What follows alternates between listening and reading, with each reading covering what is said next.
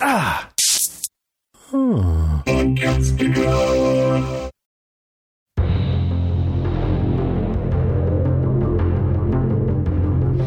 Hey everybody, I'm Rima. And I'm Peg. And this is Strange Indeed, a podcast dedicated to the Netflix show Stranger Things. Today we are covering the Season 4, Episode 2, titled Chapter 2, Vecna's Curse. I'm so happy to have you back, Peg. How have you been? No, I'm good. I've been incredibly busy. I'm glad that, Wendy wanted to do the Ozark coverage, and it just kind of worked out perfectly. I would have liked to be part of more of it, but I was glad that it had the two of you running, because I was like, oh, This is a perfect time where I have so much going on, and I was just so busy and out of town with several different things. Yeah, you've had a lot going on. So it worked out that I'm back in time to jump in. I had to miss the first episode of this season, but had Sean back on last week to do that with you, and that was really cool to listen to as a fan, because that's what feels normal to me. It's kind of weird talking about this with you, because I know it's your for first those who don't know, yeah, if they're newer listening to this podcast, haven't ever I'm not an original co-host of this podcast. This really started with Rima and Sean, and I was just a fan of Strange Indeed, and I was listening to you and Sean cover all these different shows, and so Stranger Things being the flagship show that you guys were covering, and so it felt normal. Stranger Things episode, Rima and Sean covering it, and now it's kind of weird going oh no, it's on me now. I got to do all the notes. No pressure. No pressure. Right? I know, it's super fun to have you, like you said, here on our flagship show, your first time podcasting here on Strange Indeed on this show with me, and I'm so excited for that. Again, happy that you're back and that you made it safe out of Vegas. You survived Vegas. Vegas was a lot of fun. I had a blast. Saw all kinds of shows, ate lots of great food, ran into random celebrities that that's awesome. I didn't expect. It was just I was just fanboying out. I'm like, oh my gosh, we're just out in public, and there's that person. Yeah. Man, I'll name drop. I'll have fun with it. Go for it. Me and Daphne went downtown, East Fremont. If people who know the Vegas area a little bit, just I love Fremont. Downtown. Mm-hmm. We went down there to go to a bar and go to a little concert at a club down there, and we were just kind of checking stuff out. We get out of the Uber, and literally they drop us off on the curb. We get out. I look up, and there's Ruby Rose with her girlfriend and some of her friends. Oh my gosh. And they're doing a little photo shoot, and she's all dressed up, and I was like, I just looked at Daphne, I was like, that's Ruby freaking Rose. That, I know that's who that is, because you covered the Meg with us that she was on. Hell yeah. She was in that. And then I loved her in Orange is the New Black. So, I was like, I know exactly who that is. I was like, oh, that's amazing. Because I don't have a problem with that. I think conventions have helped me with that a lot, doing all the convention stuff. Mm-hmm. Is I'm less, starstruck, but I'm less nervous about that kind of stuff. There are people, if I just talk to them most of the time, they're going to be cool about it. Yeah. I waited till she was in the middle of, a little break, a conversation with her friends. And I just walked up and I was like, hi. And I just introduced myself. And she, of course, was like, I've never heard that name before. That's really interesting. That is so cool. Got nice to icebreaker. Talking to her. Yeah, she was so sweet, so kind, and we just had a tiny little conversation. Then I left her be with her friends and stuff. But it was crazy. That's amazing. Whoa. Yeah. Well, I'm really excited that while you were there, you had all these amazing experiences. Right. To tag onto that. That's great. I don't know how many people have ever seen the show Kim's Convenience on Netflix. It's a Canadian sitcom. Mm-hmm.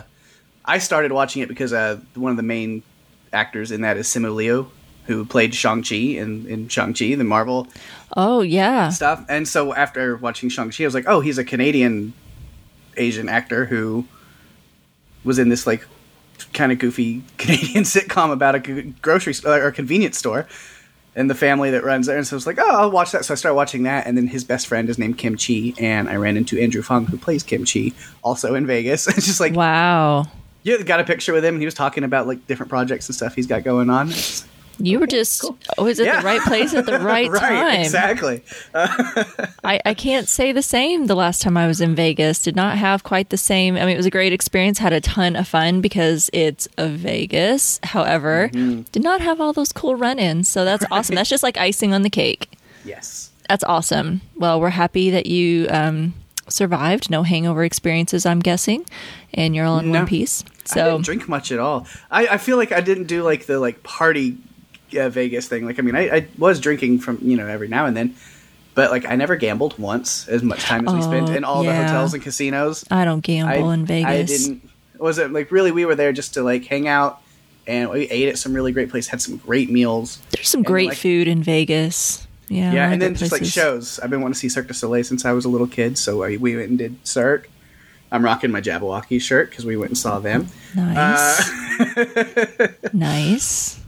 So, well, that's so great. The shows and experiences more, but yeah. I enjoyed it. Well, you know what? That's what the great thing about Vegas is that there's experiences for everyone. You don't have to go. If you want to go and gamble and that's your thing, that's totally fine. There's definitely, that's the place for it. Places you could turn at every corner and there's a place for that. So that's fine. But there's lots of experiences for lots of people, even if you don't enjoy doing that. So that's great. Glad you had a good time. Happy to have you back in the co-host chair with me so we can cover Stranger Things. My gosh, we've been waiting 3 years. I think I mentioned it last week with Sean. It was 3 freaking years. It was July of 2019 that we had season 3. Gosh. I know it's like it feels like forever, but then when it finally came back, it was like, oh, it's just like yesterday, that because they were tying in things so well, from season 3. So yeah, really great that this show's back. So quickly before we jump into episode 2 here, do you have any thoughts that you want to share? Like, how are you feeling so far? I mean, we're only into the premiere episode, but how are you feeling so far? Are you digging it? Oh, absolutely. I am loving, just at least based on these first 2, because I mean they've done it every season. They've gotten a little darker, and that is still the case. They did not break away from that, but I feel like they didn't they got as darker as they would have gone if they didn't skip 3 years. Like, it's just like, oh, this is how dark it would have gotten even if they were doing a season every season, like every year. I was like, it is very dark. It is very horror driven. Like, I think they've kind of grown the show with its viewers, but like newer viewers just have to be ready for the horror. Because I feel like because there was a lot of like middle school kids that were watching season 1 when it first came out. Yeah, like it was big with younger kids, which was kind of weird because it's still pretty intense. But like those kids have now grown up over, well, God, it's been since 2014, 2015 was the first season. What was it? I don't know. That sounds about right. Honestly, I do not remember. Yeah. It feels like a long time ago. Yeah. But I mean, even these like the middle school kids, it was for some reason season 1, even though it's a lot of 80s nostalgia, it really struck a chord with kids that were the ages of our main characters in the show. They could really relate even with the time difference as far as what, time period they were showing. But now those kids have grown up and are older watching this. And I think that the show has kept that original audience in mind and really grown the show up with them as the characters grow up. Yes. The themes get darker, the things get a little more serious, and they're comfortable really digging in darker things. And I'm loving that. I am too. I had a feeling you might, because like you said, they've definitely leaned into the horror, and you're right, it's gotten darker. I mean, I thought season 3 was pretty dark, at least from what we had in seasons 1 and 2, and so I'm glad that they're still continuing that, and also seeing some of those 80s themed horror inspirations. Oh yeah, just off of. I mean, this we'll get into it a lot more, I'm sure. But I mean, like Vecna and this whole kind of new monster, because everything kind of takes inspiration from different things, and this is very. I mean, Nightmare on Elm Street and It. There's a lot of mental torture going on. Yeah, for sure. All right. Well, let's go ahead and jump into episode 2 here of Vecna's Curse. Do you have any general thoughts about this episode? Did you like it? Oh, yeah. I really loved it. Again, a lot of the same reasons I just said. Just it continues to build up the intensity and darkness, and it's scary, and it really is. It's intense, and it makes you wonder what's coming next, and anything could happen. Mm-hmm. But then also just like the 80s nostalgia stuff. I mean, I'm born in the early 90s, so I don't really have that nostalgia necessarily. But a lot of those things did carry over to the early 90s that I'm like a product of. So the roller skate, like the roller rink and that old school kind of stuff, like I grew up with that too. Like it did move over. So still a lot of that was nostalgic for me to see. And I loved the music choices of this episode. So even in the lighter stuff, there was a lot of just great things that just made me really enjoy this episode. And I'm ready for the next. I'm going to have fun talking to you about this, but I'm ready to keep watching. Definitely. Yeah, that's tradition. Roll on to the next. Yeah. How are you digging the longer episodes? Do you think it's been a good thing? I know we're only 2 episodes in, but do you think that's been a good thing so far? So far, yeah, definitely. Especially as a fan. As the podcaster, it's kind of like, I know we're going to get to that point. It was like, I'm going to have to watch, like, for the finale, it's like, I'm going to have to watch a 2.5-hour episode at least twice to get all my notes and stuff. I'm like, oh, no, it's so much prep. I know. But as a fan, that's so cool because we're getting so much Stranger Things. I know. It was kind of a joke in the group when they, a couple weeks ago, when they did release where they were going to split, because it's an interesting split. It's like 7 episodes, but they're splitting, like doing the first 5, and then there's the break, and then it's 2 final I think they're doing episodes. 7, and then there's 9 overall, I think. So we get 7. Okay, my bad. And then we'll get 8 and 9 like a month later, which with us covering week to week, we're going to roll right we into it. get to those episodes, the break would have already ended. So we're going to it's no break at all for us. Yeah. we don't have to wait. We're going to be rolling from week to week. But yeah, you're right. There's too many shows doing this split, and it's really throwing me off. But yeah, you're right. It's interesting how they're doing this like chunk there with the break. And yeah, it was kind of a little joke there in the group whenever they did release the split, and then the length of each episode. And I thought, my gosh, we're going to be podcasting on movies. This is not like an episode anymore of TV. We're going to be podcasting on movies each episode, and just makes it it's enjoyable as a viewer, but more work for us. Yeah. That's okay, because we love what we do. Okay, well, let's go ahead and jump into it. I know we've kind of gotten a little off topic, but that's okay. It was good to catch up. And let's go ahead and jump into our top points for episode 2, Vecna's Curse. Pete, why don't you lead us off this week since it's your first week back? What's your first point? All right. So we're doing points now. I've been gone. I'm like, are we switching up to points? We're doing top 5? I don't know. It's if you want to call it top 5, top points, whatever, it's all good. Because I've still got it kind of done the way that I usually do, where it's kind of small stuff at the bottom, and then I got to get to my bigger points at top. But it's all good. We'll just roll with it. It's like I come back and everything's changed. Who are you? We're gone so long. New podcast. Who dis? Right. So number 5. I feel like I'm doing classic style, but yeah, first point. Called it Jason and the Aggro Nuts. Here you go. Yes, Jason, our basketball team captain, and all of the basketball team there with Lucas. After the big championship win, they have taken over residence of the previous Benny's Burgers, Benny's Diner, which, again, kind of just nostalgic for the show to be like, oh, I remember that guy. He was so nice, and then got murdered mercilessly. Yeah, our first casualty, man, and just so out of place and so uncalled for. R.I.P. Benny. Mm-hmm. Sad. And as was it Callahan that said, I'm sure Benny's family would be happy knowing that his restaurant's just being used as this like slum house for all these teenagers to come in and just wreck the place with booze and trash and everything. They really settled in. I don't know how that started or who started it, but man, they've got beds in there and TV. They were eating cereal. Yeah. I mean, and they had like lights strung up. I mean, what the hell? It's full on just because even Jason even says like, don't act like you don't know. This has been happening for years. Like, because clearly it's been set up. Yeah. But these high school jocks were so ready to watch Thundercats. Sure. I love Thundercats. It's not exactly what I expected coming from Jason. Like, I thought we were watching Thundercats, guys. But hey. Yeah, I didn't expect that because I'm a full-on nerd, but didn't expect it from the jocks, no. I guess Thundercats is universal. Right. I don't know.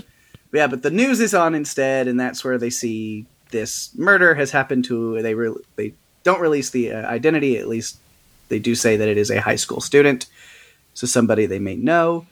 And then there's the one kid that's even joking, "Oh, maybe Chrissy didn't stand you up." I was like, "Well, that just got more fucked up once you realize it was Chrissy." No shit. Which then, yeah, so at least there's one other kid on that basketball team who's a little more socially conscious, because you can kind of overhear. I had the captions on my second watch, and as Jason's checking out the window and the police are showing up, you can still kind of like read the banter between these two kids. And he's like, "Oh, it was at a trailer park, so it was definitely just some druggie or something. OD'd, who cares?" He's like, "Oh, and that makes it more funny." He's like, "Dude, what's up your ass?" So I was like, well, at least this guy seems to care about people. Yeah, has a little bit of a conscience, right? But yeah, so the police do show up to kind of question Jason more, just to kind of get information to see if he knows anything, because it does lead to him finding out that it was in fact Chrissy, and that Eddie was likely involved. It was at his place, and now he's missing.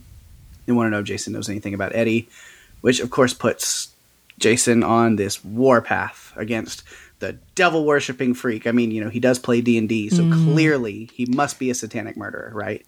Right. Music he listens to, the way he dresses, playing D&D. Yeah. Satanic Panic of the 80s, that's what that is. Which is fun that they're playing off that theme, but, you know, they're talking about D&D and all that, which Lucas tries to stand up for it a little bit, ends up just throwing his sister under the bus so he can keep his popular kid card intact there. But yeah, and then them going on, Jason and the other players, which even in the captions, just like boy 1, boy 2. So like, they're not important enough to even get names. Freshmen, probably. Right. But yeah, they're going on about how D&D can cause people to kill people and go crazy and forget reality from the game and get lost in the game. And I was like, man, all of this sounds so familiar to me. I grew up in a very Christian household, and I remember hearing all of this stuff almost word for word on like the Focus on the Family bullshit and Adventures in Odyssey and all of these things, which as a kid it scared me, but now as an adult it's kind of funny, although not fully funny, because there's still people who eat that shit up now. People definitely were all about it then, but there's still people who are in that mindset now, and it's like just no. But yeah, so kind of just that point, just to bring up what that all leads to, of course, is now we have the basketball team with Jason at the helm hunting down Eddie. Great, wonderful, awesome. That's totally going to end well for anyone. Yeah, and I think that's a really good point. He's just going to continue kind of spreading all of that. Like you said, this satanic panic, that was such a big part of the 80s. It still hasn't gone away. It's kind of, died down over the years. It kind of comes and goes, depending on what's going on in the world. And, that's not gonna end well. And I do worry about Eddie if they do happen to, kind of find him in any way. And I don't know, I really thought it was interesting for Lucas, because he does try to step in and be like, hey, that's, it's not a devil worship game. It's just a fantasy game. It's just role play. And yeah, he's got to kind of backpedal a little bit and, throws his sister under the bus, saying that she's the one that plays, because he's still, like you said, wanting to keep his popularity card. He's not willing to trade that just yet. But I think, it might be a little bit of a problem for Lucas moving forward. I mean, I wonder if this is going to be something that kind of brings him back to Mike and Dustin. They've had their little, not really a falling out, but just like this growth of, Lucas, kind of tired of, being made fun of and called a nerd, and he wants to be a part of the popular group and wants to fit in, and you can't really fault him for that. I mean, isn't that, that's what a lot of kids want to do at that age. They don't want to stand out. You don't want to, be different. You want to be, the same as everyone else and fit in and be a part of a group. so, I mean, you can't fault him, but it does kind of suck how, he's, kind of left his friends out in the dirt a little bit. Yeah. So I don't know. I'm worried about Lucas. I think it might cause him some problems either with the basketball boys. Maybe they'll turn on him. But I hope he stands up for his friends. Because that's what I see his original friends happening. Is it just leading to a point where he's going to have to choose between, Dustin and Mike as part of this Hellfire Club with Eddie right now. They're going to become, are they going to be caught in the crossfire of Jason and his friends and their warpath? Exactly. And, Lucas is going to have to choose, like, do I defend my friends or do I let Jason and the basketball team do whatever they do? Like, he might find himself in that middle there. Exactly. Because he's like, oh, well, my sister plays. And they're like, look, I'm sure your sister's not out there killing anybody, okay? We've read that this, innocent people can really get swept up into this whole thing, right? But, yeah, if, Dustin is part of it, Mike is, and we've got, I can't even remember the other fellas that are all in the Hellfire Club that are the older guys with Eddie. But, any of them, yeah. right? So it would just be a matter of time. Start showing up, and they're like, well, then he's got accomplices, and it's got to be these other kids that are playing with him, and Exactly. So yeah, I hope that if it comes down to it, that he'll do the right thing, and stand with his friends and defend his friends. So yeah, I guess we'll kind of see how that plays out, but I think Lucas is going to be stuck in a pretty tough spot. So, yeah, nice start. I want to come back to my boy, Will. I felt so bad for him. I'm like, are they really having him third wheeling it here in this second episode? And I get that he's there because, Mike is his friend too.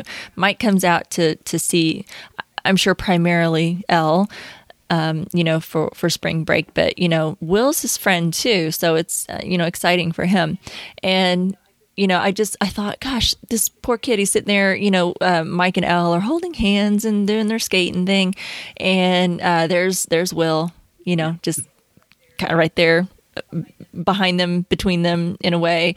And I just thought, can't this poor boy just have his own one-on-one interactions and not just be, kind of in the background? And, I mentioned it in last week's podcast. I just feel like, he keeps getting ignored so much and forgotten about. And, I think he's going through some things, and, I really didn't like seeing that disagreement that him and Mike had. That was hard and kind of heartbreaking, because I'm like, Mike, why, and again, I know there's been some distance with some of the friends, Lucas, even being at the same school, has distanced himself.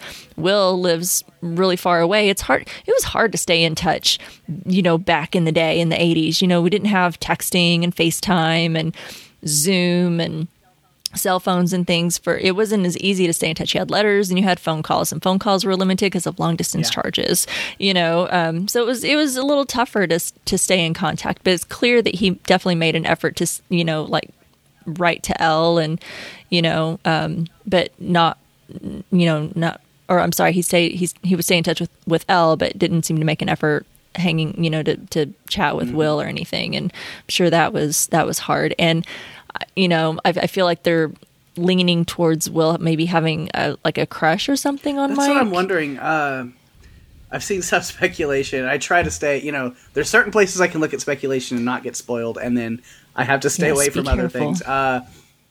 But definitely, so I've talked about the TV time map. We talked about it at the end of the episode, so we plugged it, we were on there because they break things, conversation down episode by episode. So if you're in a thread for an episode, people are only talking about that episode, which is cool. Oh, that's nice. Yeah, keep it spoiler free. Yeah. And so there's speculation, about Will. I mean, we see he's really excited to see Mike show up, just like Elle is, but then he has this kind of sad, longing look on his face as he's watching Mike and Elle together. And I don't know if it's not jealousy, but it is kind of this that could be me, or if it's just seeing them together, it just makes him feel lonely, like he wishes he had somebody on his own. So whether it's Mike or not, but I wonder about the painting. I mean, he had the painting with him at the airport. Why would he Right. bring it all the way to the airport? You know, if he wasn't maybe going to gift it to Mike or something, why would you bring it all that way? And then Right, when yeah. their interaction was kind of awkward and less joyous to see each other, maybe he then kind of pulled the plug a little bit on that and decided, nah, never mind, I'm not going to show him this painting I made of him. Maybe, I don't know. Like, what's, you know, where is Will at?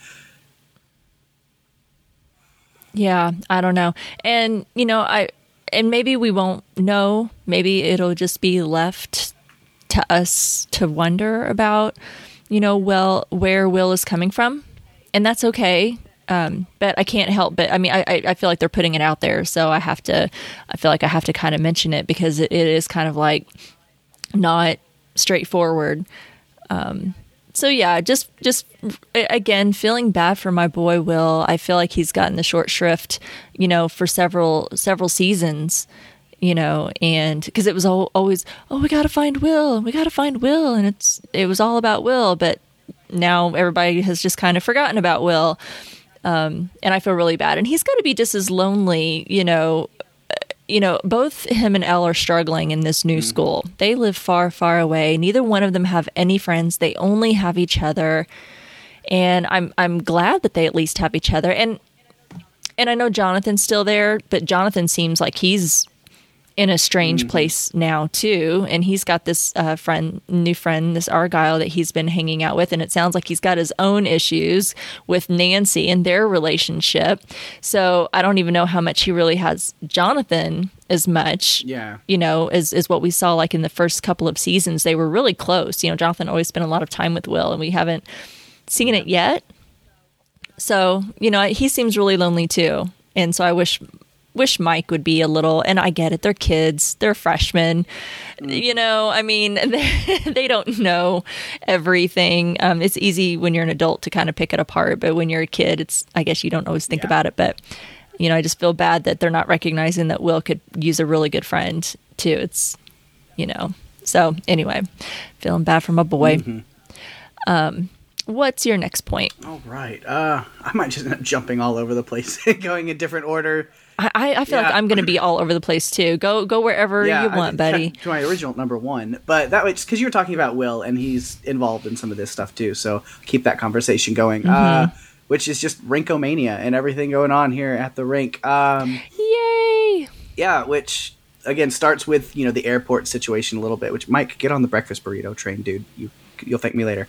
Right. It's a lifestyle down here. Why question? Why are we questioning that? Yeah. Right. So I live in Texas. Breakfast burritos are a lifestyle. But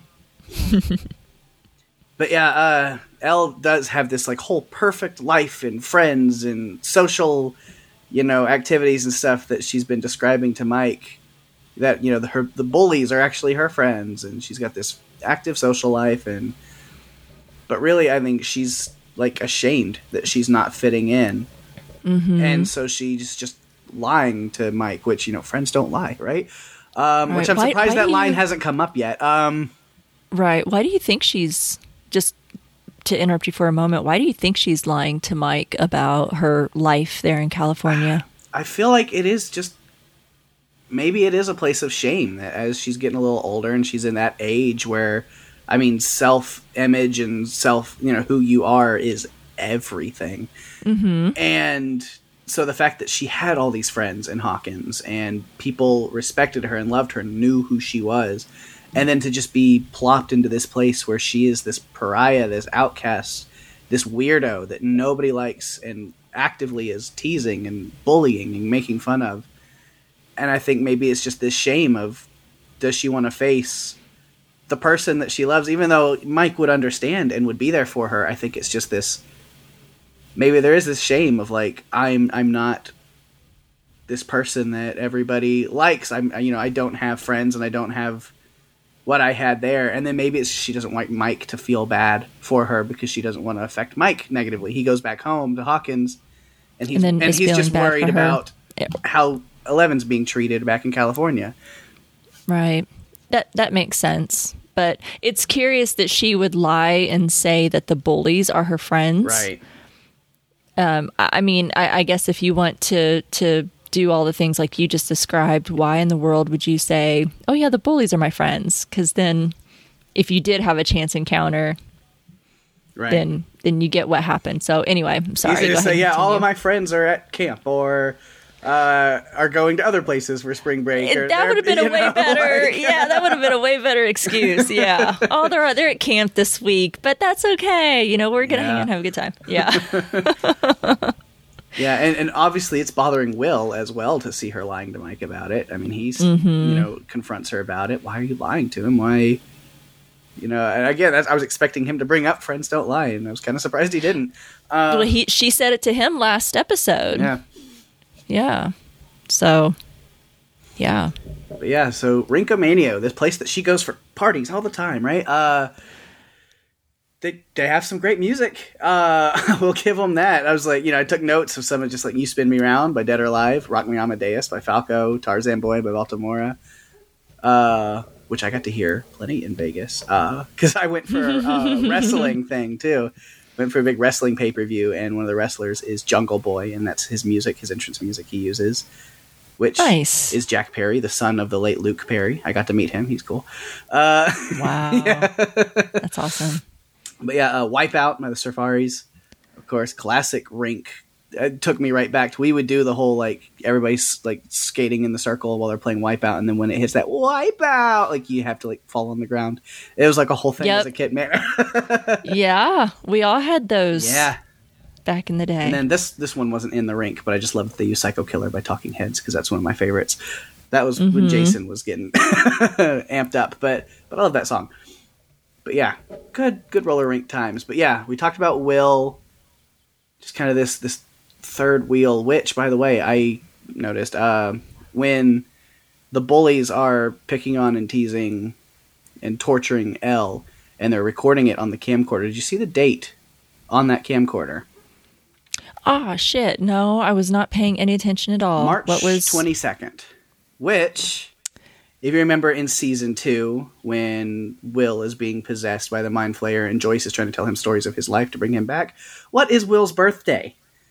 March 22nd. It's like, damn. Which then I'm like, are they seriously forgetting Will's birthday and making him third wheel on that day? And Oh my God. Now it's even a shittier Right. like thing. God. but it's like even his own I'm- mom is like too busy working on like this Hopper conspiracy to even care about his own birthday. So like definitely Gotta go Will is find in a real Hopper. shitty place right now. If he's like, because he's not like, it's my birthday, guys. He's just like, whatever. Welcome to being Generation X, the forgotten generation. That's just what we're used to. Everyone's done forgotten about us, and Will's just lumped into that too. Oh, God. Yeah, and so he's lonely. He feels left out.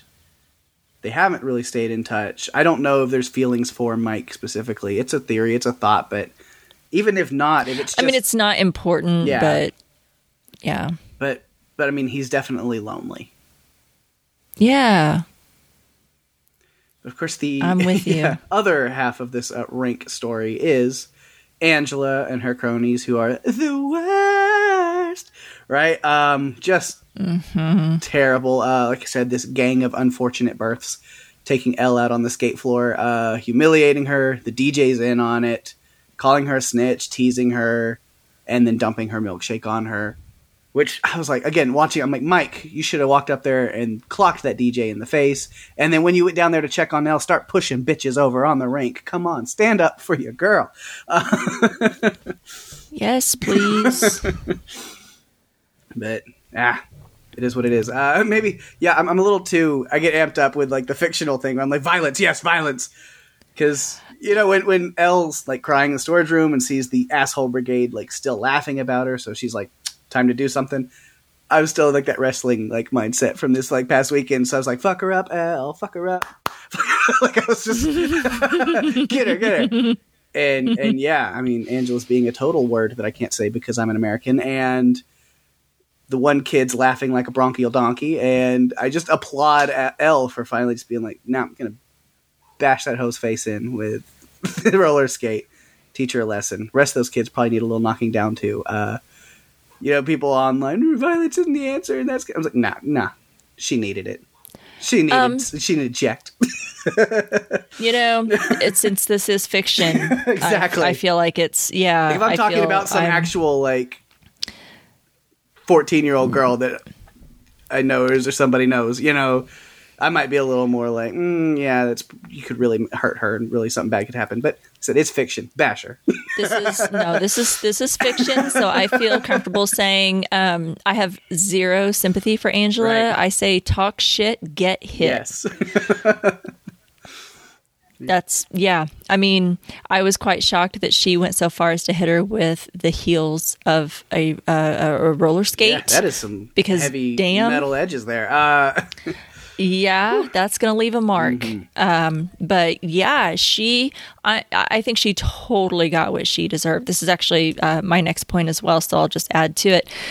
I mean, it was bad enough all that they were doing to bully her, but and I think that's probably what the line was there for Elle too. She brought up Hopper. They, I mean, we know differently, right? But as far as everyone else is concerned, Hopper's dead. Mm-hmm. I mean, the freaking disrespect, bringing up a dead parent like that, and that's just no. Like I said, that girl deserved to get hit, and so did the other assholes all around her for treating her like that. It was really great to see a skating rink in this show, because I have said time and time again, I'm a child of the 80s. I grew up at the movie theater and the skating rink. It was, depending on the weekend, I was at one of them. So maybe both, just depending. My mom worked a lot, and especially on the weekend, so I would get dropped off at one or the other. I spent so much time at our local skating rink, had the best time, and yeah, always the best music. The DJs always had the good music.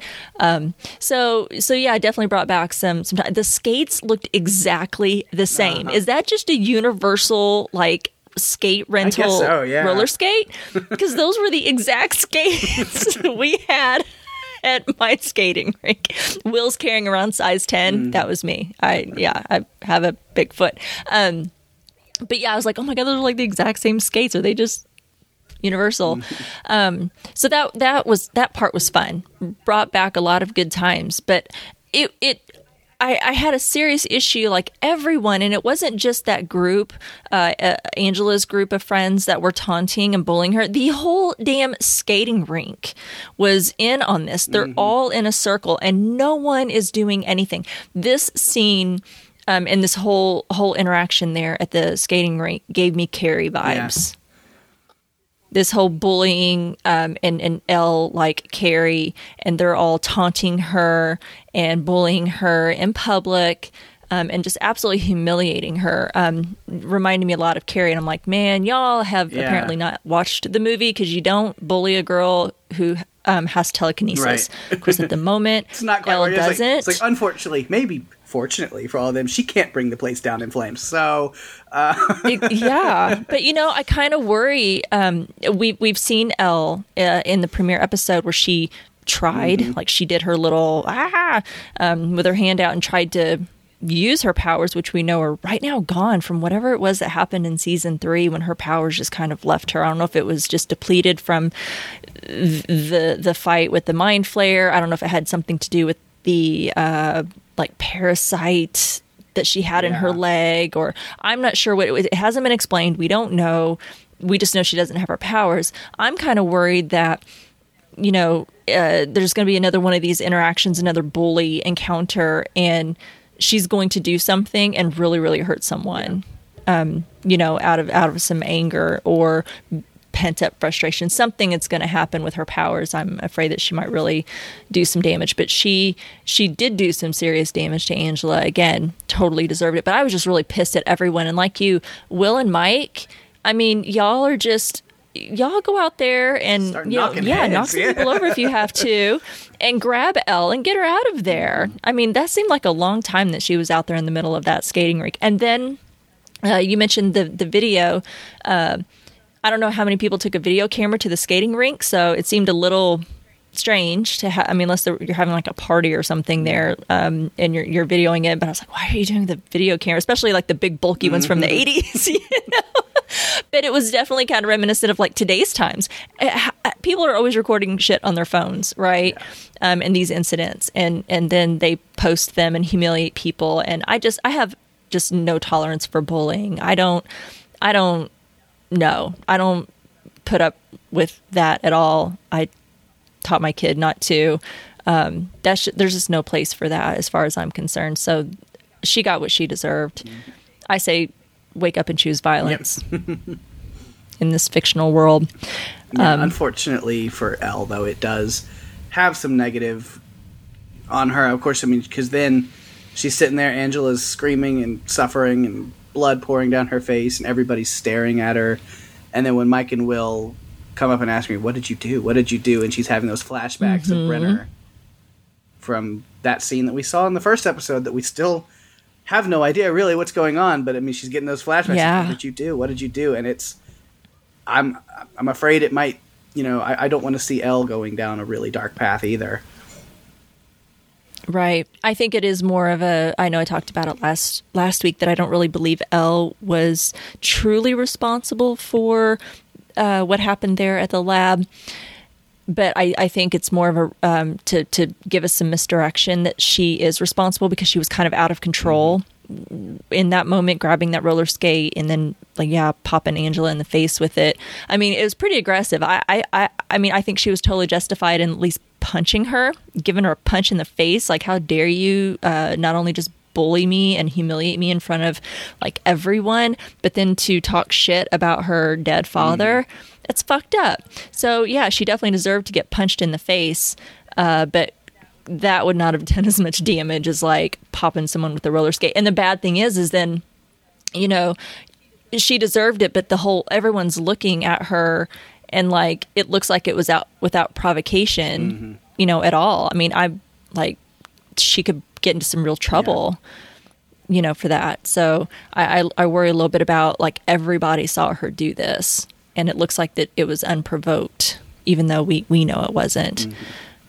So I don't know, but I had a real problem with just everyone standing around. Like, everyone was in on this, no one stepped in to be like, hey, cut it out, or to grab Elle and get her out of there or something to save her the humiliation. It's kind of fucked up. So, but nothing like that ever happened when I was at the roller rink anyway. I never. Can't say. Never had that. I don't think. No. Well, that was my technically number 4. So what is your number 3? All right. I will go with Joyce and Murray and their mission here, what they got going on. So I love how, you see the kids leave the airport, and then Murray also is there. He flew in separately so he can meet in with Joyce and help her with this Hopper stuff from last episode. She got the note, and I guess she read it to him over the phone. And he was like, no, hang on, I'll be there. I love to see it. I love he is in California. I think it's great. Go Murray. I love these two together. Yeah, Brett Gelman is just awesome. He's like, I mean, his whole spiel about how it's a trick to capture Joyce also is like, well, here's what's good. And she's like, you just made all that up. But he's just so into It's a Running Theory. He's great. But yeah, so this phone number is on the note from Enzo, which Joyce then believes it has to be Hopper because it's a code name that she will understand and trust from Hop. Right. Which was really cool. And then I love that, even though Murray seems to be like, this is a trap, he was also very prepared. He brought all of the equipment it took to call the number without being traced. Like, he was ready for it. Is this like the 80s version of a laptop? Right. What was that? I was dying. I love this old technology. Yeah. It just kills me, but I'm dying. I'm like, Murray came prepared. Yeah, I love it. So they have to call. So they call the number. Enzo answers like, but is it really Enzo? Who is this man? I mean, a man has no name. A man has no name. He's Jack and fucking Hagar. It's no one. It is no one answering. But he is asking for a delivery of $40,000 to Nome, Alaska. So he in 2 days meet with Yuri and give him the money, and then Hopper can be unstuck.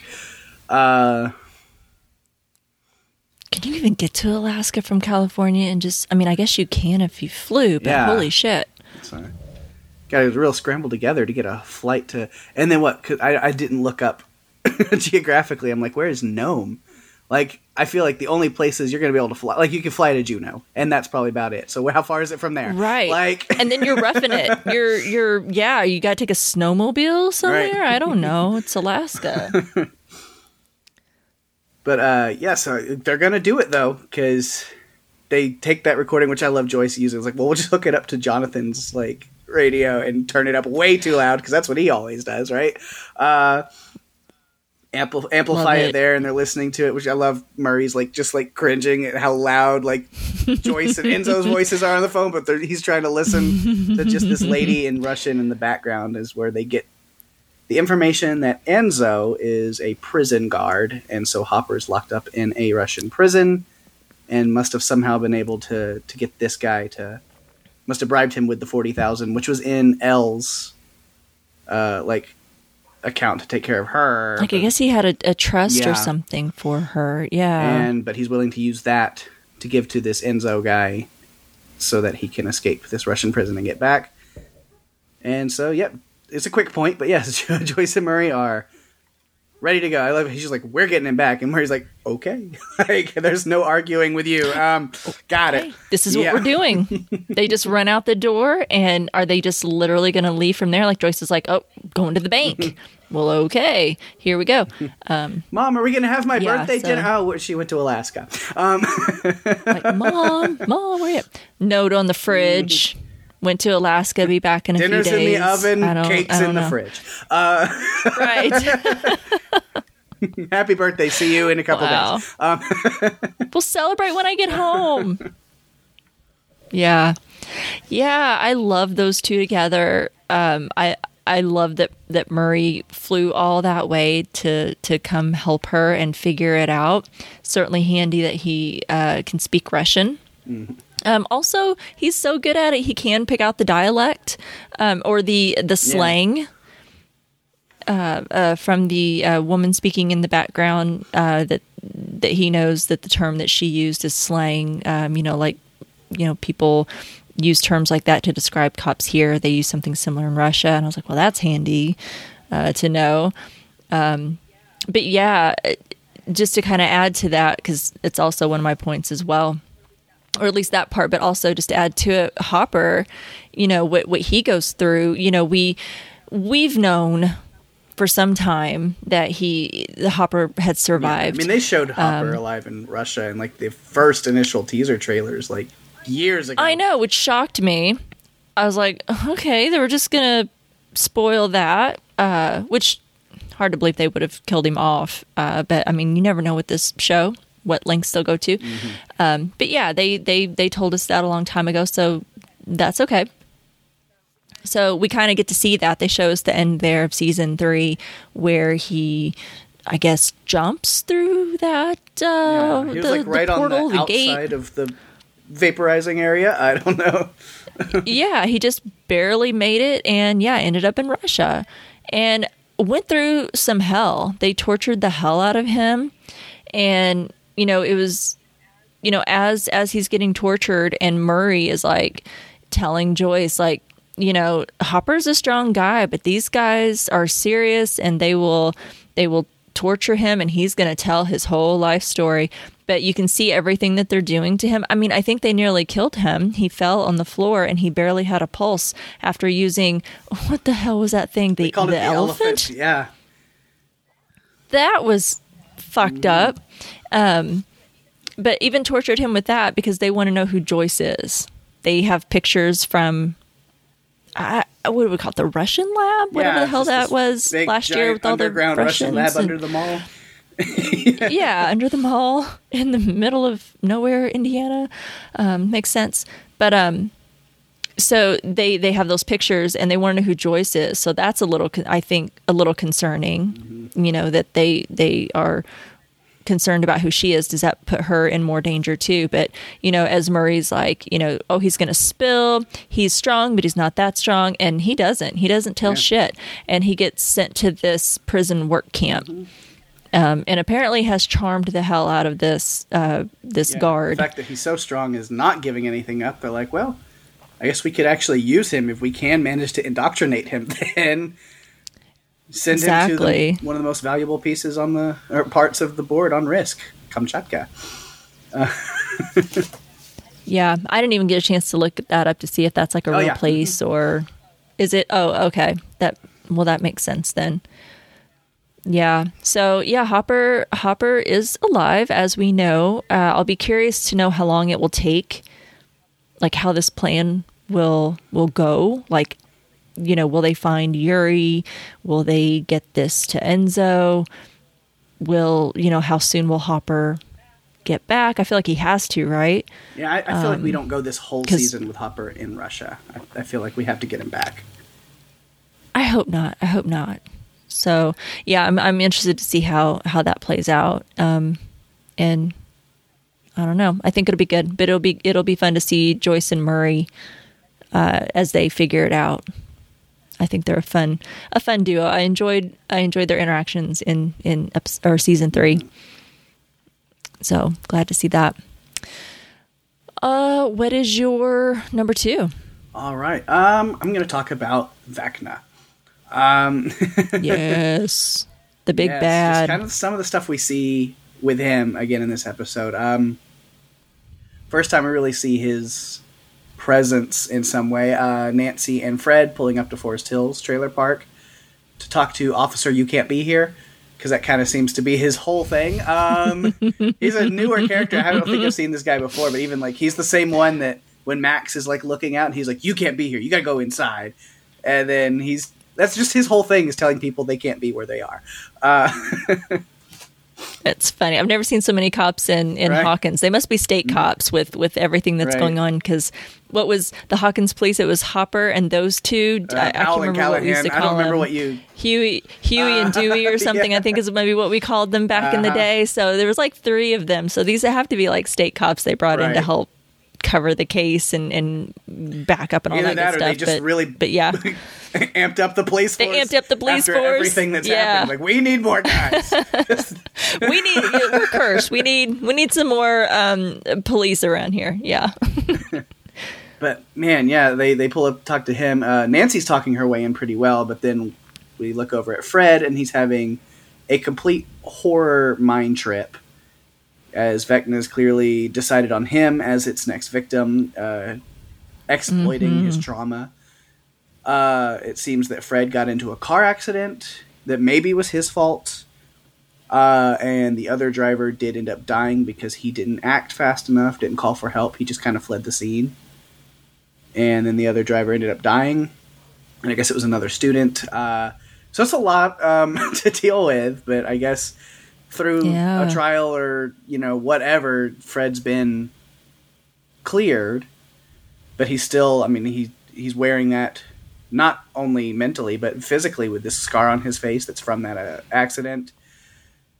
Mm-hmm. And so Vecna has kind of taken that trauma, because I'm putting together that I guess Vecna is feeding on trauma and shame, which shame might be... I'm thinking shame might be a big theme of this season, whether it's, like I said, even if it goes to the California storylines with the shame of Elle not having friends and not having her powers and just being completely isolated and alone, or Will. Again, we've talked about, hinted about, if they're going through a Will sexuality storyline, this is the 80s. There could be a lot of shame and a lot of self-unsureness and a lot of that kind of stuff. Do they play with that? I don't know, but that seems to kind of be Vecna's thing.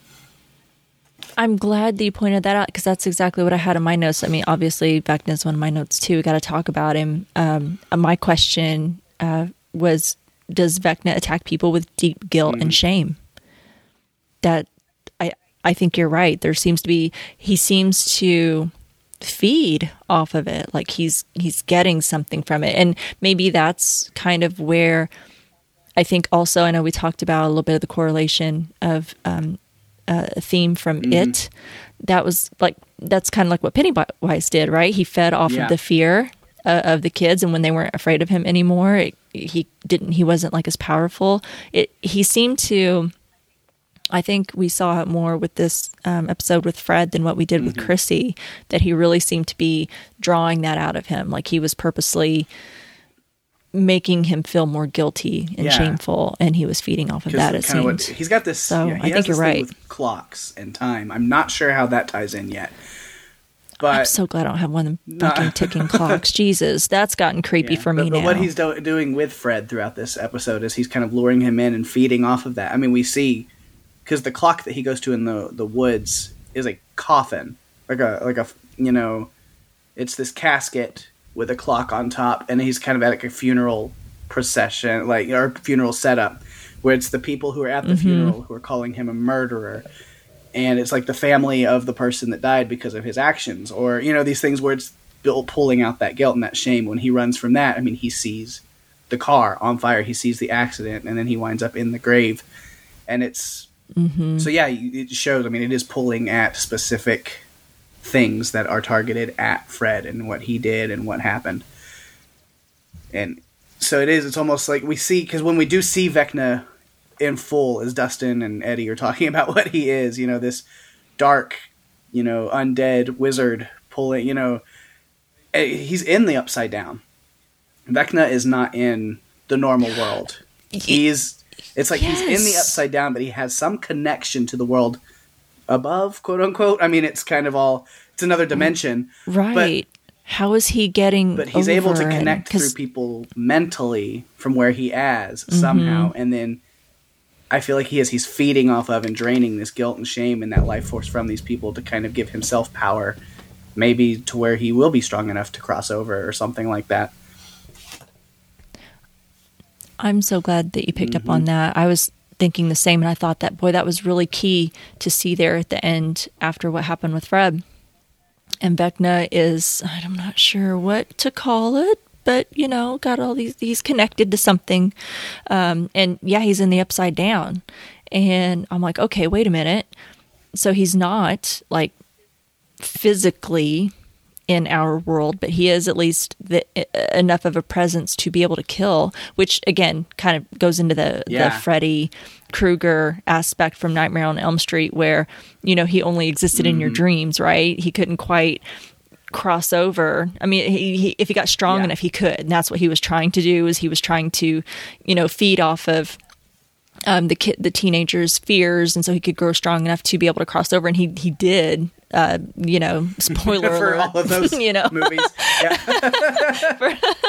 I mean, I don't know. It feels silly for like a 30-year-old movie or something to say spoiler alert, but just in case you haven't seen it, but he kind of did there at the end, and that's what it kind of feels like here. He's able to at least a little do enough taunting because he was, I think, haunting Chrissy about her weight and the shame that she felt, even though it was completely ridiculous, but I guess it was something that she had been dealing with and was kind of wrapped around her mother shaming her. So she was feeling the shame about her weight, and Fred obviously is haunted by the guilt of killing, in quotes, someone. I'm not sure. Again, I guess maybe it was just because he didn't report it in time to help the person. But he's able to cross over, it seems, long enough to just taunt them, get that fear and shame, and then kill them. And it looks like he's getting stronger. Whatever, I don't know what the hell was happening there at the end when, he was kind of disconnecting from this thing and then walking away. I don't know if he's getting that strength, but curious if it is going to allow him to somehow cross over. And it's interesting, like, how he can do that without, like, the gate open. And I think that's what the kids are also trying to find out. And when they're talking with Eddie and asking him, like, what did you see, particles and dark particles, or did you see this and did you see that, all the things that they were familiar with from, when the Upside Down was like leaking over into our world or spilling over because the gate was open. But Elle closed the gate at the end of, or it was closed in, I was thinking two. She closed it in two, but then it was reopened with the Russians and the machines and all the things that they were doing. But it was closed again. So it's interesting to see how he'll be able to, or what that's going to look like. Because I feel like that's probably where we're going. Yeah. Right?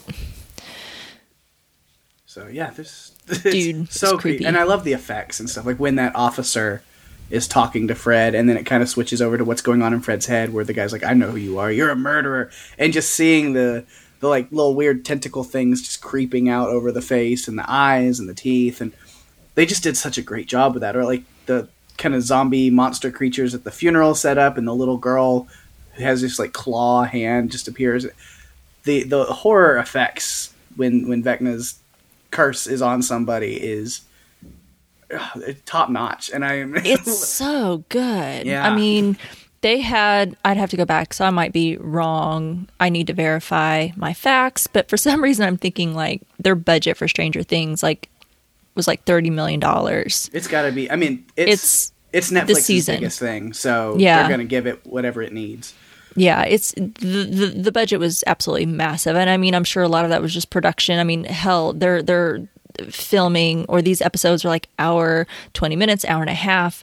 Finale's gonna be like 2.5 hours. You got to pay these people, right, to to stick around to even film that long. But just the effects, I mean, they are really knocking it out of the park with the effects. I think it's really great. You definitely get a little bit of an Evil Dead vibe with the switching of the faces when they go from like normal to like this evil demon looking face. Those zombies that were taunting Fred out there in the woods, they looked great. Mm-hmm.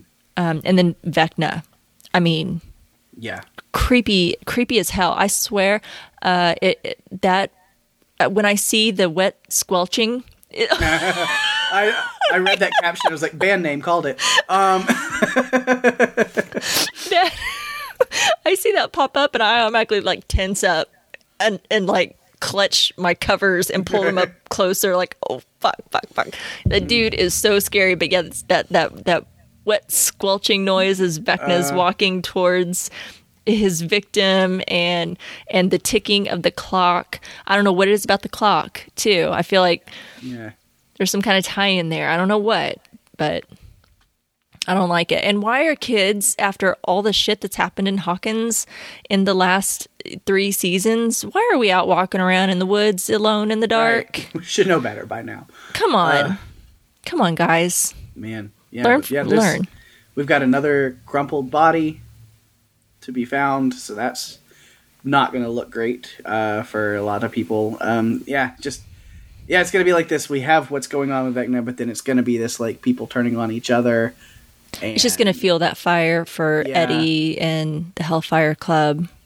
Man, so I'm so excited to see where all of this goes this season so far. It's only 2 episodes, but I am loving it, and I'm so glad it's back. And then also, just randomly, when we see Vecna, he also has these weird little flying stingray bat things, and I want to know everything about those, because they look really creepy and cool, too. They look very creepy and cool. Yeah, because what's that? Like, I know he's in the Upside Down, but the Upside Down is kind of like a mirror, right, of our world. Like, whenever season 2 with the Mind Flayer, when they were at the middle school at the end, it was the finale, and they were in it flipped, and he was above the middle school where they were at for the dance, the snowball dance. So I feel like it's like a mirror. So what is that house? Is that meaningful, I wonder? I don't know if we've ever seen that before. I don't remember seeing a house like that anywhere, or at Hawkins, or I don't know if it's meaningful or not. But just going off of what we've seen of the Upside Down, it seems like a mirror image of where they're at. So I don't know if that means something. Wasn't like the shack that Eddie and the crew were in there at the end, was it? I don't know. Very, very different, like nice, big, creepy, gothic looking house with those creatures flying about, which were pretty cool. Mm-hmm. Don't know. I mean, they're probably super scary, suck your blood, something. I don't know, but they looked really cool. Mm-hmm. I appreciate the effect. Those are spilling out into our world by the end of this season. Definitely got to happen. Yeah, we're going to see more of them, I think. Well, my next point, I want to talk about the video store and Robin and Steve. So let's bring some lightness a little bit to it. I love how we're getting some time there at the video store with Robin and Steve.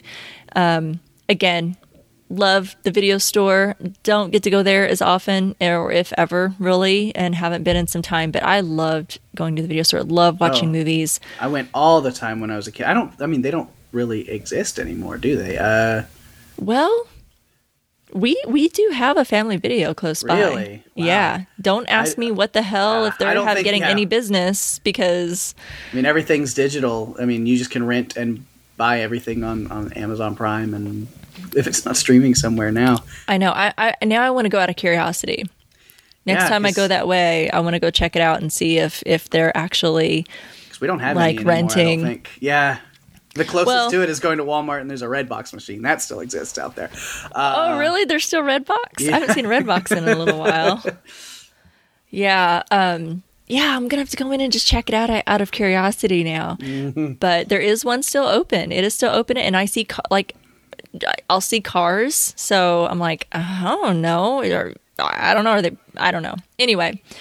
One of my favorite places whenever I was growing up, and it used to be whenever I was younger and growing up, it was like my dream job to work at the video store.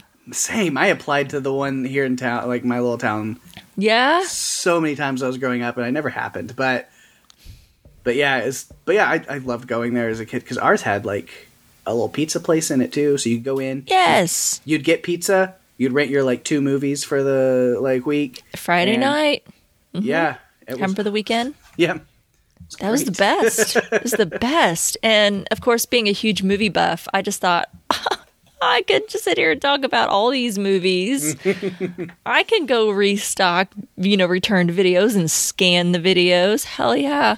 But anyway, I think it's so perfect that Steve and Robin both work there, and that it's like they just spend their entire shift gossiping about girls. And I love it. I know in season 3, before Robin came out to Steve, I was totally, I don't like shipping often. I'm like, just let things just develop or whatever. But I was like, oh, they would be really cute together. And then Robin came out, and I'm like, oh, but you know what? I think their friendship is even better. Like it's I think better just having them being best friends. So I'm here for that, and I'm so glad that Robin is back and that they're good friends. And I'm referring to them. They're my Mama Steve and Daddy Robin.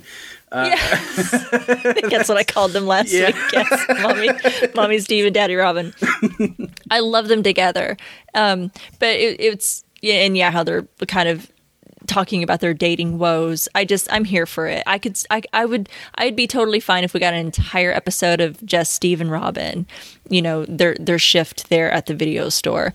I'm here for that. But I loved that not only did we get Robin and Steve, now with everything that's going on, and Eddie being this primary suspect in Chrissy's murder, or at least wanted for questioning. I mean, I think that they're pretty quick to say, oh, he probably did, at least the cops, but he's definitely the number one person that they're looking for. Yeah, I mean, it doesn't look good when he just runs.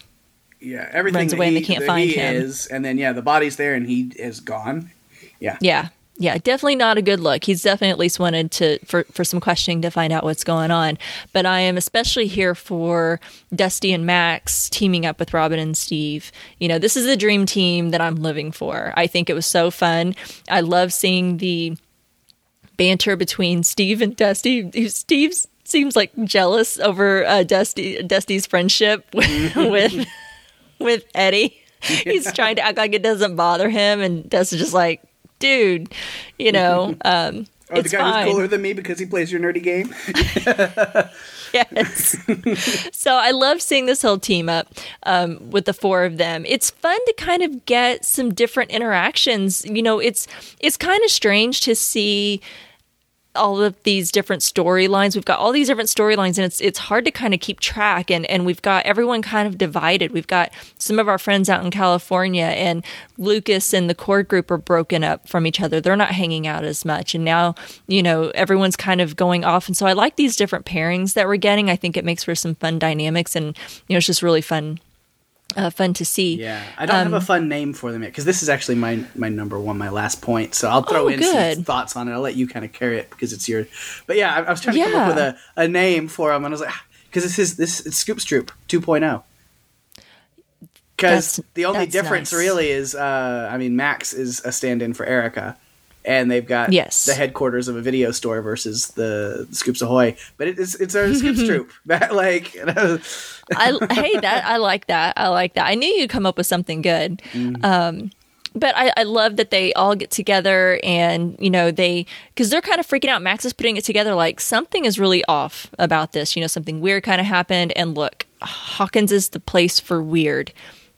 So, of course, they're going to investigate. They decide to use the video store as a headquarters because I guess, having multiple phones is what's necessary. They get a lead and they, I really thought it was just perfect that Robin was the one to kind of figure out how to track down this Reefer Rick. Yeah. Right? She was the one that cracked the Russian code in season 3, which was so fun to watch. She is super sharp, super smart, and funny to boot. But I thought it was really appropriate that she was the one that decided to, everybody's renting videos, right? This dude has had to have been in here at least once. There's got to be a record of him. So they start going through all the Ricks that they have in their database. And, the fact that our movie rental choices... It says a lot about who you are, for sure. Yeah. And it did for Reefer Rick as well. So... getting to see that process and Robin figuring it out was really fun. And so they end up finding where he lives, and they actually run into Eddie and find him and, I don't know, try to explain to him about what's going on. And it's like, how do you do that? But they try to figure it out. But I loved the video store interaction. And I loved seeing this group of kids together, a group that we haven't gotten to see team up before, and I'm here for it. Mm-hmm. Okay, what's your next point? So I said that was kind of my last point as well. Was our Scoops Troop 2.0. Trying to see if I had any other notes about that. It starts, of course, with Max waking up. Seemed like from a really bad dream or something. She jerked awake and then went and took some medicine. I don't know if she's on meds for something or if it was just she had a headache or whatever. She's drowning something back. She's having a hard time. Yeah, I think that she's experiencing headaches. I think they said in episode 1. She's experiencing headaches and nightmares. She's still having nightmares about Billy and headaches. Yeah, so she's waking up from a nightmare with a headache. Mm-hmm. And that's, within the police all pull up to the Munsons where Eddie has left, but his uncle had found the body and called the cops. And then when she's talking with Dustin, she's talking about how, she saw them, but talking to Dustin says, that she saw them arrive there together the night before. And, she thought it was kind of weird, but didn't think a whole lot of it until, while she's up in the middle of the night trying to watch TV. Mm-hmm. And we get that classic upside down something's going around with the lights flickering and yes, and things like that. And then she hears Eddie screaming, and then looks out the window to see him bolt out the door and into his car to take off. And so she goes to Dustin because she knows Dustin is close to Eddie, and they're friends. And it's here's what I saw. What do you think? Which Dustin immediate's no. Eddie didn't do it. I have absolutely no belief that Eddie would have done that. Yeah. And we've seen that about Eddie, that he has a soft heart. He's not, just because the image that he portrays, that's not who he really is. Even his uncle said that, Mm-hmm.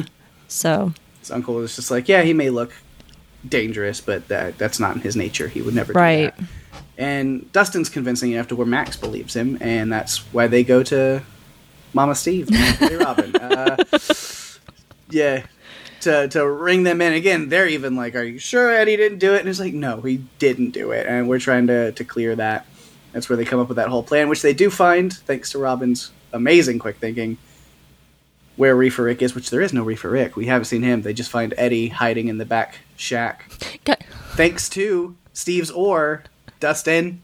Right. Don't talk him down about the oar, because it worked. Right. It did the trick. Well, Dusty's at the door going, Reefer Rick! Reefer, he's going to answer to that? Right. But yeah, so Eddie does pop out after getting poked with the oar a couple times.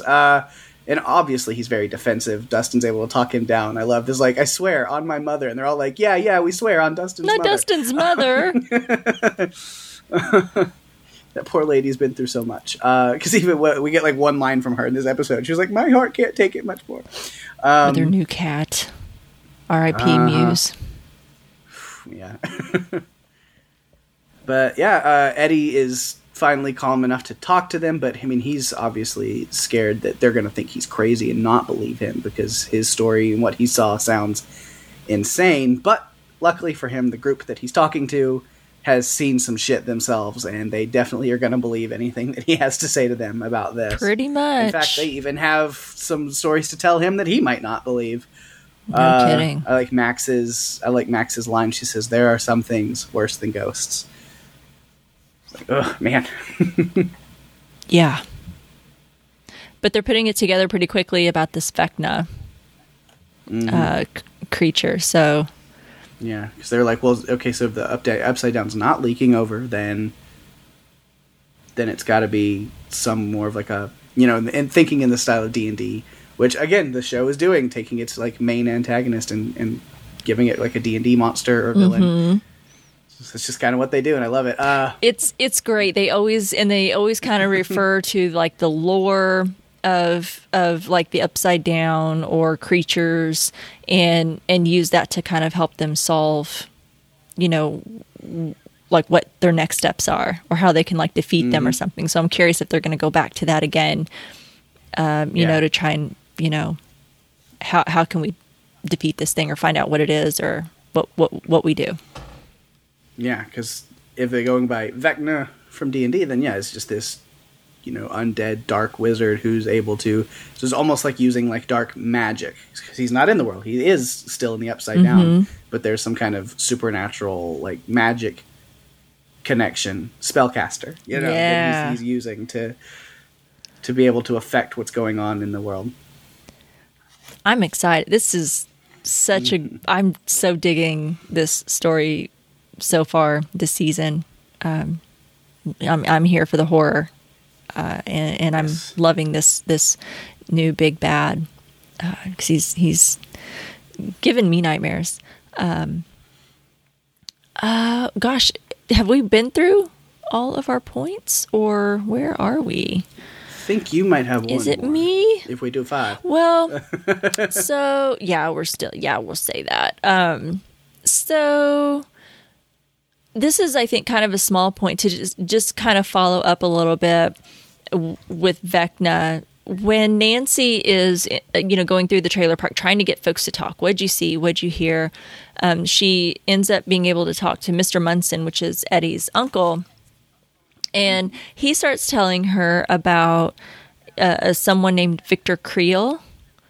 And he said that when he was a kid, this Victor Creel went insane and killed his wife and kids. They too were missing their eyes. Creel is still alive, but he has been in a mental hospital. But he could have escaped, he maybe, you know, because it kind of matches what happened to his family. The way that Chrissy died kind of matches, I guess, what happened to Creel's family. Yeah. And of course Hawkins has an insane asylum. Right? I mean, and why wouldn't they? I mean, of course they do, and of course we're going to end up there, right? And I'm sure looking for Victor Creel. So of course we got to throw an insane asylum coming up. Yeah, that name coming up is not just for nothing. It's going to be awesome. Definitely mean something. Although, yeah, I was speculating on what that could be because I mean we clearly see that Vecna is a monster of the Upside Down. He's not some serial killer from, you know, the 60s. Right, you know. Right. But he's got a humanoid form. It's interesting because he's more humanoid than anything that we've really seen from the Upside Down, you know. Yeah, how long has Vecna been around? What is... know, it kind of comes like, what is Vecna's story, quote unquote, to where maybe this Victor Creel guy, what if he's innocent? What if he was the one that was affected? Yeah.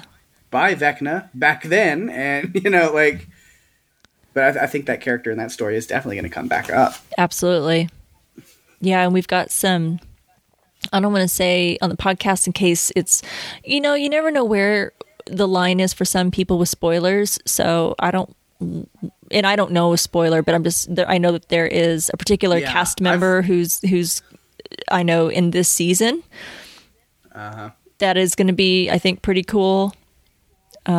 So yeah, I'm trying. This is hard again because when I listened as a fan, I went week to week with you and Sean on everything except Stranger Things. I binged Stranger Things because I knew the spoilers were going to go down. Yeah, don't blame me. And now that I'm covering it, I have no choice, and I have to go week to week. And it has been awful. I can't scroll Facebook for more than 10, 15 seconds without something. Article, a picture, or something. So I've been lightly spoiled on certain story elements and themes, and I'm trying to keep my speculations. Anything that I've seen something on, I'm not going to speculate on. Because there's thoughts I have had while we've talked about this episode. I'm like, well, maybe. And I'm like, no, because that thought is because of something I've seen online. And so I'm not going to go that route because I have, something fueling that more than just speculation on this episode. I know, but it sucks right now. It's frustrating. It sucks right now. I mean, it's well, you are now bound by the laws of Strange Indeed that you have to go week by week with this show. So, sorry, but also, and because Stranger Things just came out right at the time that we're recording this, less than a week ago, it's still really fresh. And articles are out there. There are freaking memes. You can't even. It doesn't even have to be like a news article. There are memes everywhere, and it's bananas. I can't be on Facebook for more than just a minute, and I just try to avoid my feed. I try to go into the group. I try to just go onto our Strange Indeed Facebook page to post something or get feedback or whatever, and then I have to just jump out because you cannot. It is every other post, and it's all out there. It's all over Twitter. It's all over Facebook. I can't go anywhere or anything. There's clearly no news on this week's. I'm just not even going to bother with news. Even YouTube is tough because I follow a lot of New Rock Stars and Screen Rant and Screen Crunch and they're all explaining this scene in Stranger Things. I'm like, no, stop it. I know. It's going to be rough. I'm hoping, though, we're just in the first week, so I'm really hoping that things kind of die down a little bit. People will kind of, they'll get all the news out, they'll get all of that stuff out, and yes, you can still get spoiled, but hopefully it won't be every time you turn on social media is kind of what I'm hoping. But so I don't want to say this.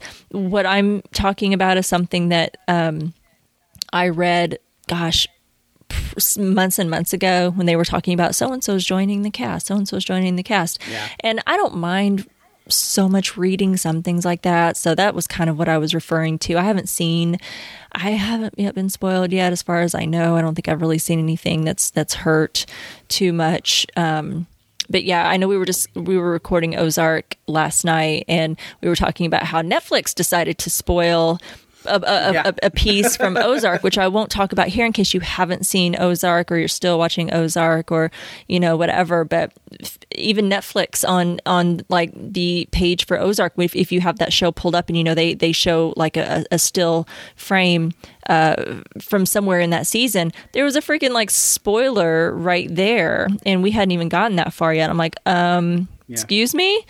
Kind of a big point of the show. So I'm really hoping that, it's even scary just going onto Netflix to go watch the next episode of Stranger Things because they could very well have a picture from not that episode that you're getting ready to watch, but a future episode. Any future episode, they pull a still or even like the picture for the show itself that you click on, the like title that you I'm like, come on, man. They changed that main picture so many times too. I know it's. They might just show something, and you're like, oh, cool. Yeah, awesome, thank you. Spoiling your own freaking show. So I won't say anything just because I don't. Some people don't like to watch trailers because they think of them as spoilers, and I sometimes watch trailers and sometimes I don't. So I won't say anything, but I really am interested to get to see a little bit more about Victor Creel. I'm guessing, knowing Nancy and how much she pursued the whole storyline. What was her name? The old lady from season 3 who ended up getting possessed and was eating the fertilizer like everyone else. But anyway, she was definitely, has this investigative journalism instinct to her. I think she's definitely going to follow this story and probably try to go find Victor Creel. So hopefully in the next episode, we'll get to meet him and find out a little bit about his story and what happened to his family and see if that somehow ties in with what's happening now and why. Why so long? I mean, if this happened, I don't know how old this Munson guy is, but he's a little older. He's not a teenager, obviously, so he's a little older. Happened when he was a kid. So was he dormant? Was this Vecna like dormant during this time? Why? Just I don't know. I have questions. Don't expect any answers, but I'm just what's going on behind that. So, do you have any notes? Yeah, let's see what I've got. Extra notes. We see that Deputy Powell has now taken over as Chief Powell after Hopper's unfortunate absence, disappearance. Yep. So we got Chief Powell, and even like the news is like, with this stuff going on, is Chief Powell going to be the like one to save our town, or is he going to be a big flop? Like they're like, it's all on the line for him, which. He knows he's in over his head with whatever. I mean, you just look at Chrissy's body, and he's like, "This is something bad." And he ends up calling in the military. So yeah, what's up with this U.S. military here? Isn't that a little overboard? I mean, who's with one murder, even if it does look like a ritualistic, sadistic something. I don't. But yeah, to go ahead and go straight to the military seems like a lot. Yeah. I thought I'm like, who's this lieutenant colonel coming in for this one murder? Just interesting. Yeah. Argyle, just him as a character. He's funny. Doubling the airport awkwardness with he like goes in and hugs Mike, but he's just looking at the tag on his shirt. Like, no, that's a shitty knockoff. It's not. He's great. He's so funny. It's not Ocean Pacific.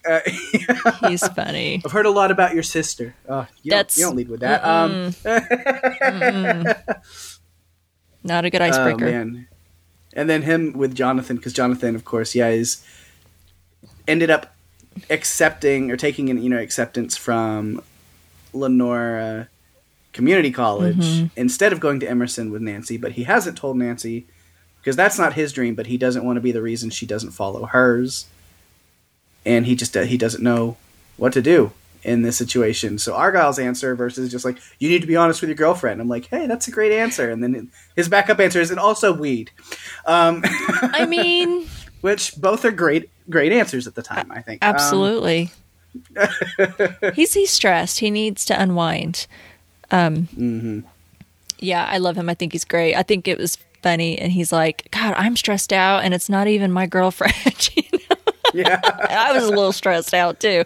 I thought it was interesting that Jonathan is so wrapped up in what he's got going on. Like, really? You think Nancy's going to give up going to Emerson and following you to Lenora Community College? I don't think so. Yeah, I don't think so. Yeah, I'm not. You're thinking a little highly of her devotion to you. I don't know. And you know what? I don't really see their relationship lasting that much longer. I'd be surprised if they are together the entire. I mean, they're dating, but they're not like together because they're in separate places. Yeah. But I'd be really surprised if their relationship continues.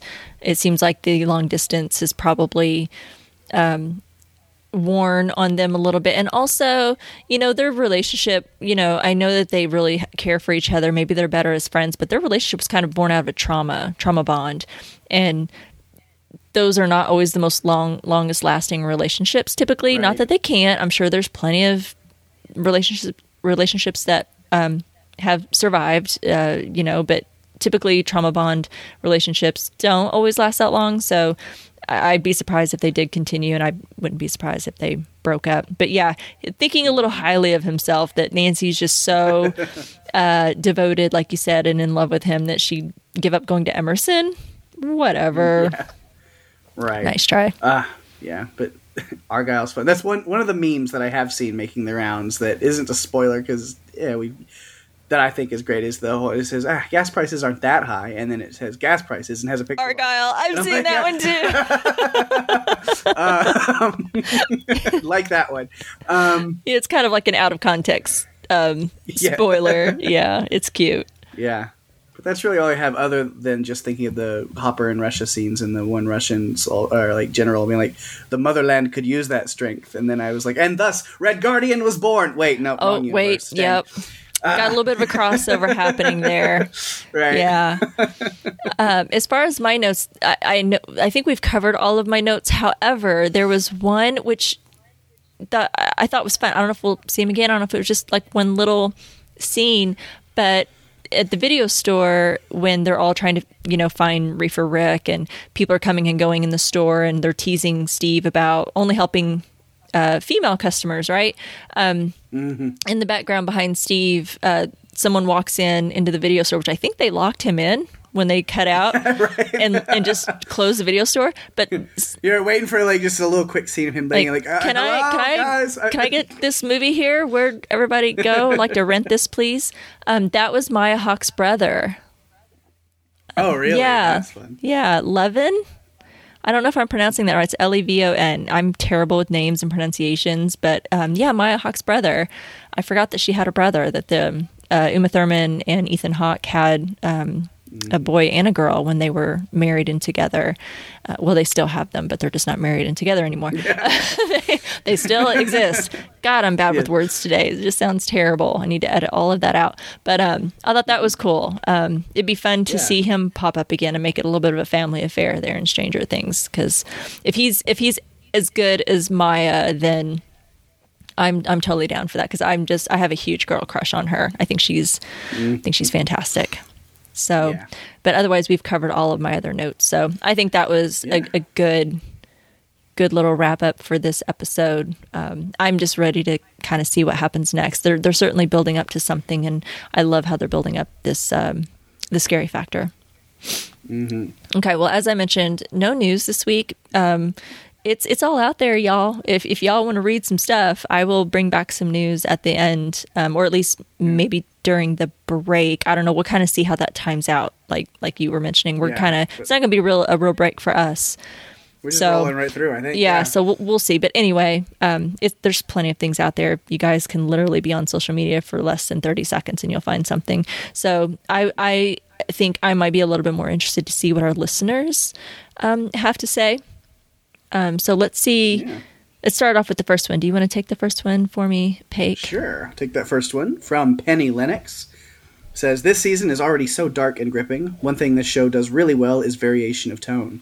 There's a mix of light and dark and lots of funny dialogue to keep the audience from getting too scared or depressed. I feel like Elle's wardrobe isn't doing her any favors with the school bullies. That outfit was half prairie spinster, half sofa. Yeah, not good. It's amazing. Hopefully the chocolate shake stain won't come out. She needs another shopping trip with Max because her season 3 wardrobe was bitchin'.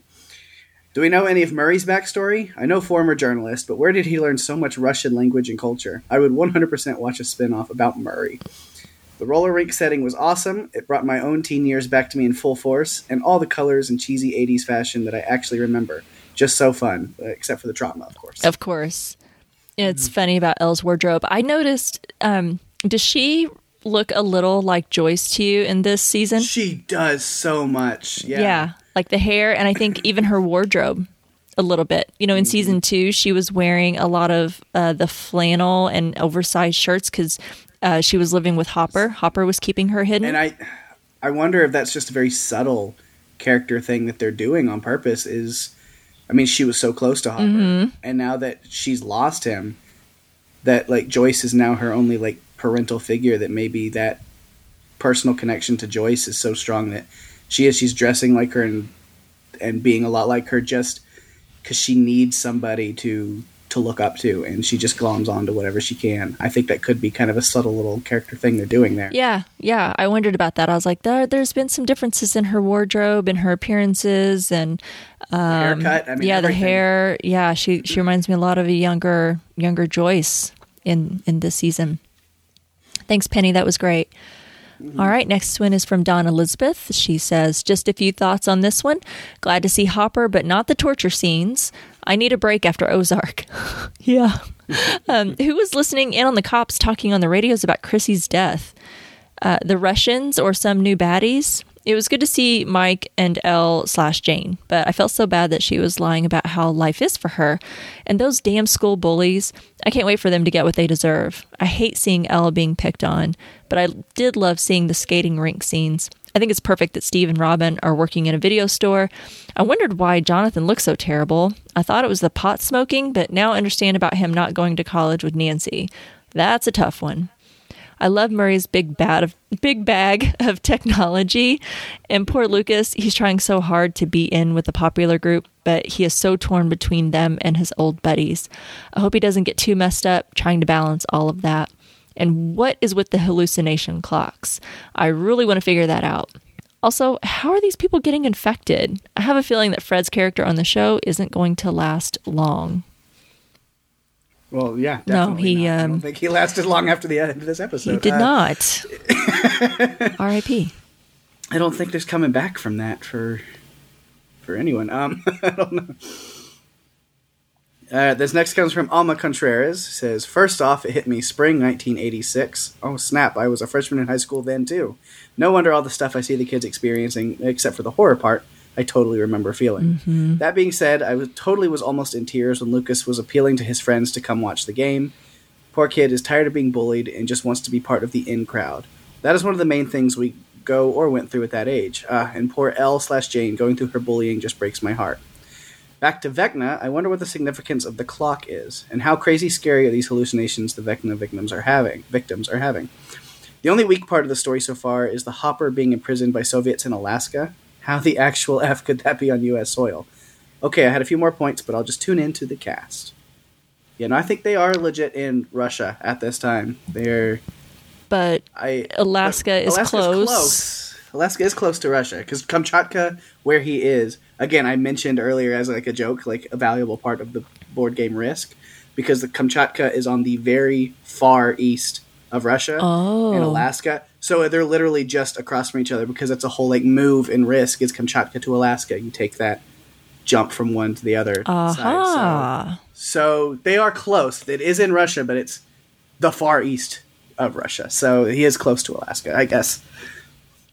Yeah, I knew Alaska and Russia were close. I didn't realize Kamchatka was that close, but it made sense to me when they were like, go to Alaska. I was like, okay, so they're going to have a close exchange up there. So, yep, makes sense. Okay, Emily Rouse says, between the cops and Jason, Eddie is a marked man. I'm glad some of our gang has reached out to help him. Lucas is not in a good situation. He has got to get away from that basketball team and meet up with Dustin's group. Elle hitting Angela with that skate? Whoa. On one hand, I get it, but on the other hand, she probably could have killed her. A couple random thoughts. Rima, you're right about the children in the lab. It looked like their bodies were bent in strange ways, just like Vecna's victims. And it's interesting that Vecna is much more humanoid than previous upside-down villains. I know, right? Mm-hmm. Something, I don't want to say special, but he's different. Thanks, Emily. Mm-hmm. All right, this one comes from Doug Fick. Says, I'm going to leave feedback for episode 1 and 2. For starters, it seemed like forever since season 3, and thank God for the recap, or I wouldn't have remembered shit about fuck. Okay, Ruth. Someone's been watching Ozark and taking up Ruth's vocabulary. Pouring out a little for poor Ruthie. Yeah, there you go. Anywho, I was giddy with excitement to be with the OG again, Brochachos, and it did not disappoint. The opening was chilling, if not disturbing, with the images of the children. You could tell Elle was lying all through her letter to Mike, especially after she said she missed the flowers, but said it was pretty there too, and they show a barren landscape. I like the nod to War Games when Susie is changing the grades from the school mainframe. And yes, we all like boobies. Steve and Robin are turning into a classic duo, and the repartee is a highlight of the episode. Just like last season, the gang is growing up and apart, but I believe they will rally together when needed.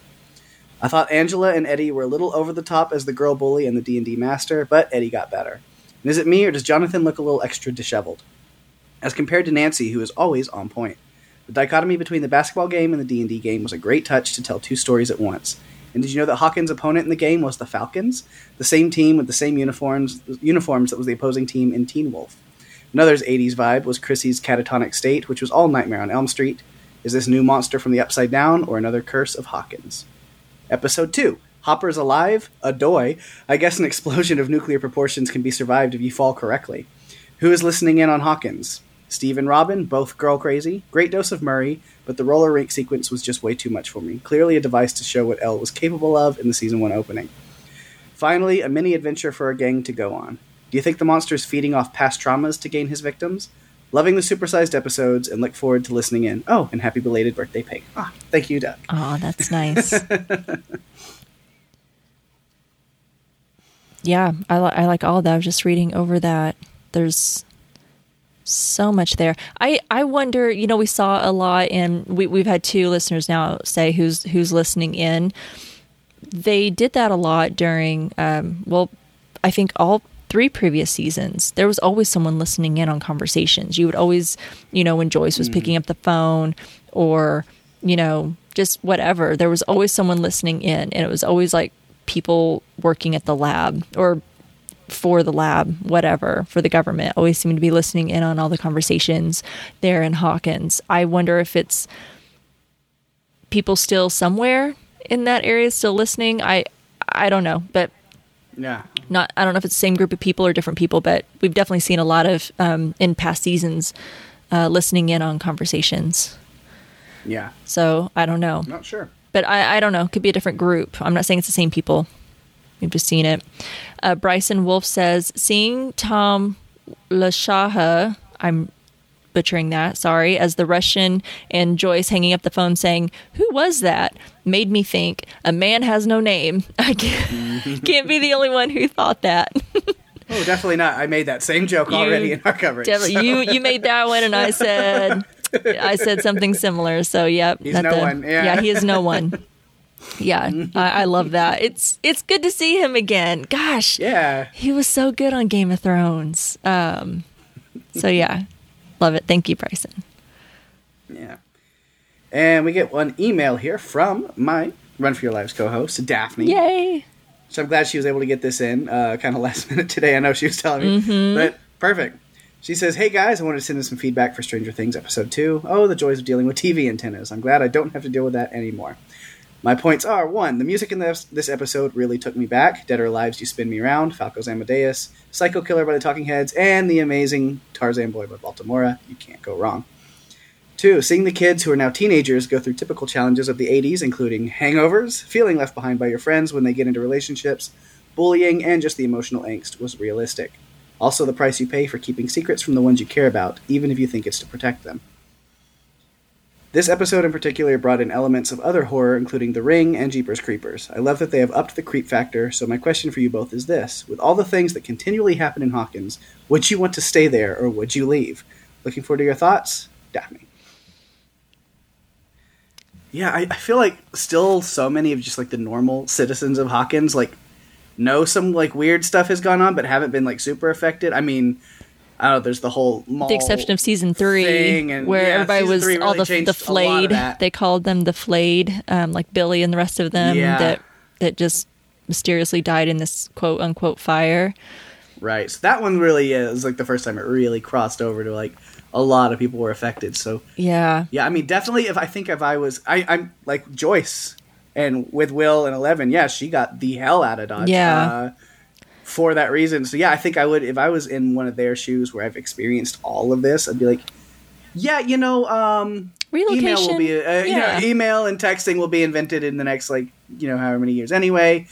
We'll just we'll get back together on Facebook in a while, way down the road as adults. I'm out of here. Bye. I know to just be an ignorant Hawkins resident, and not have to know all of the real things that have occurred and how terrifying it really is. It definitely spread out in season 3.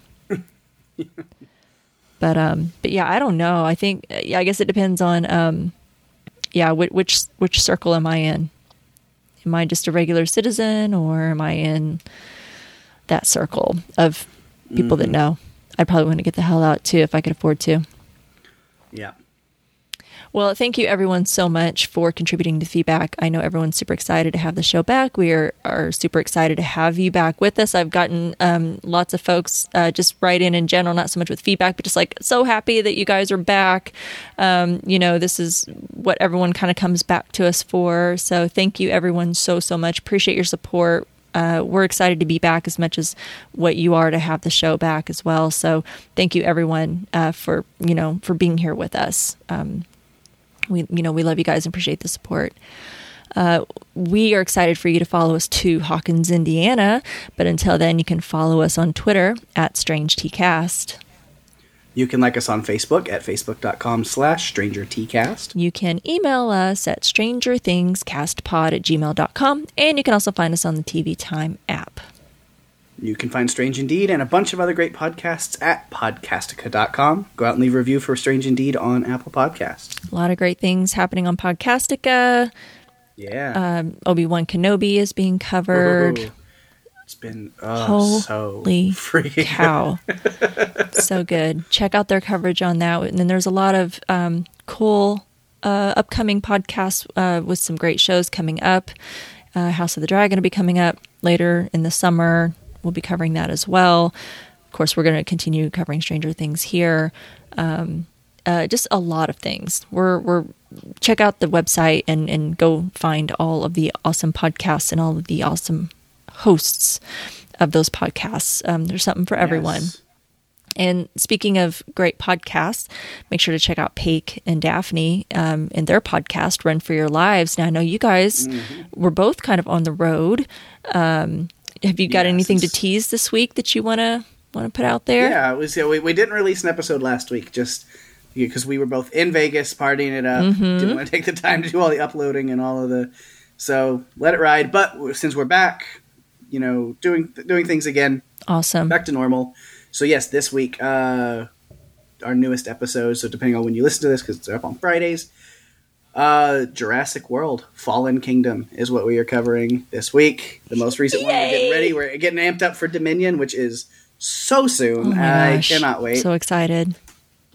Yep. So we kind of wrapped. We've wrapped up the live action Jurassic stuff. I think we will go back and cover the Camp Cretaceous seasons still a little bit. We had a lot of fun with that first season when we did that with Greg.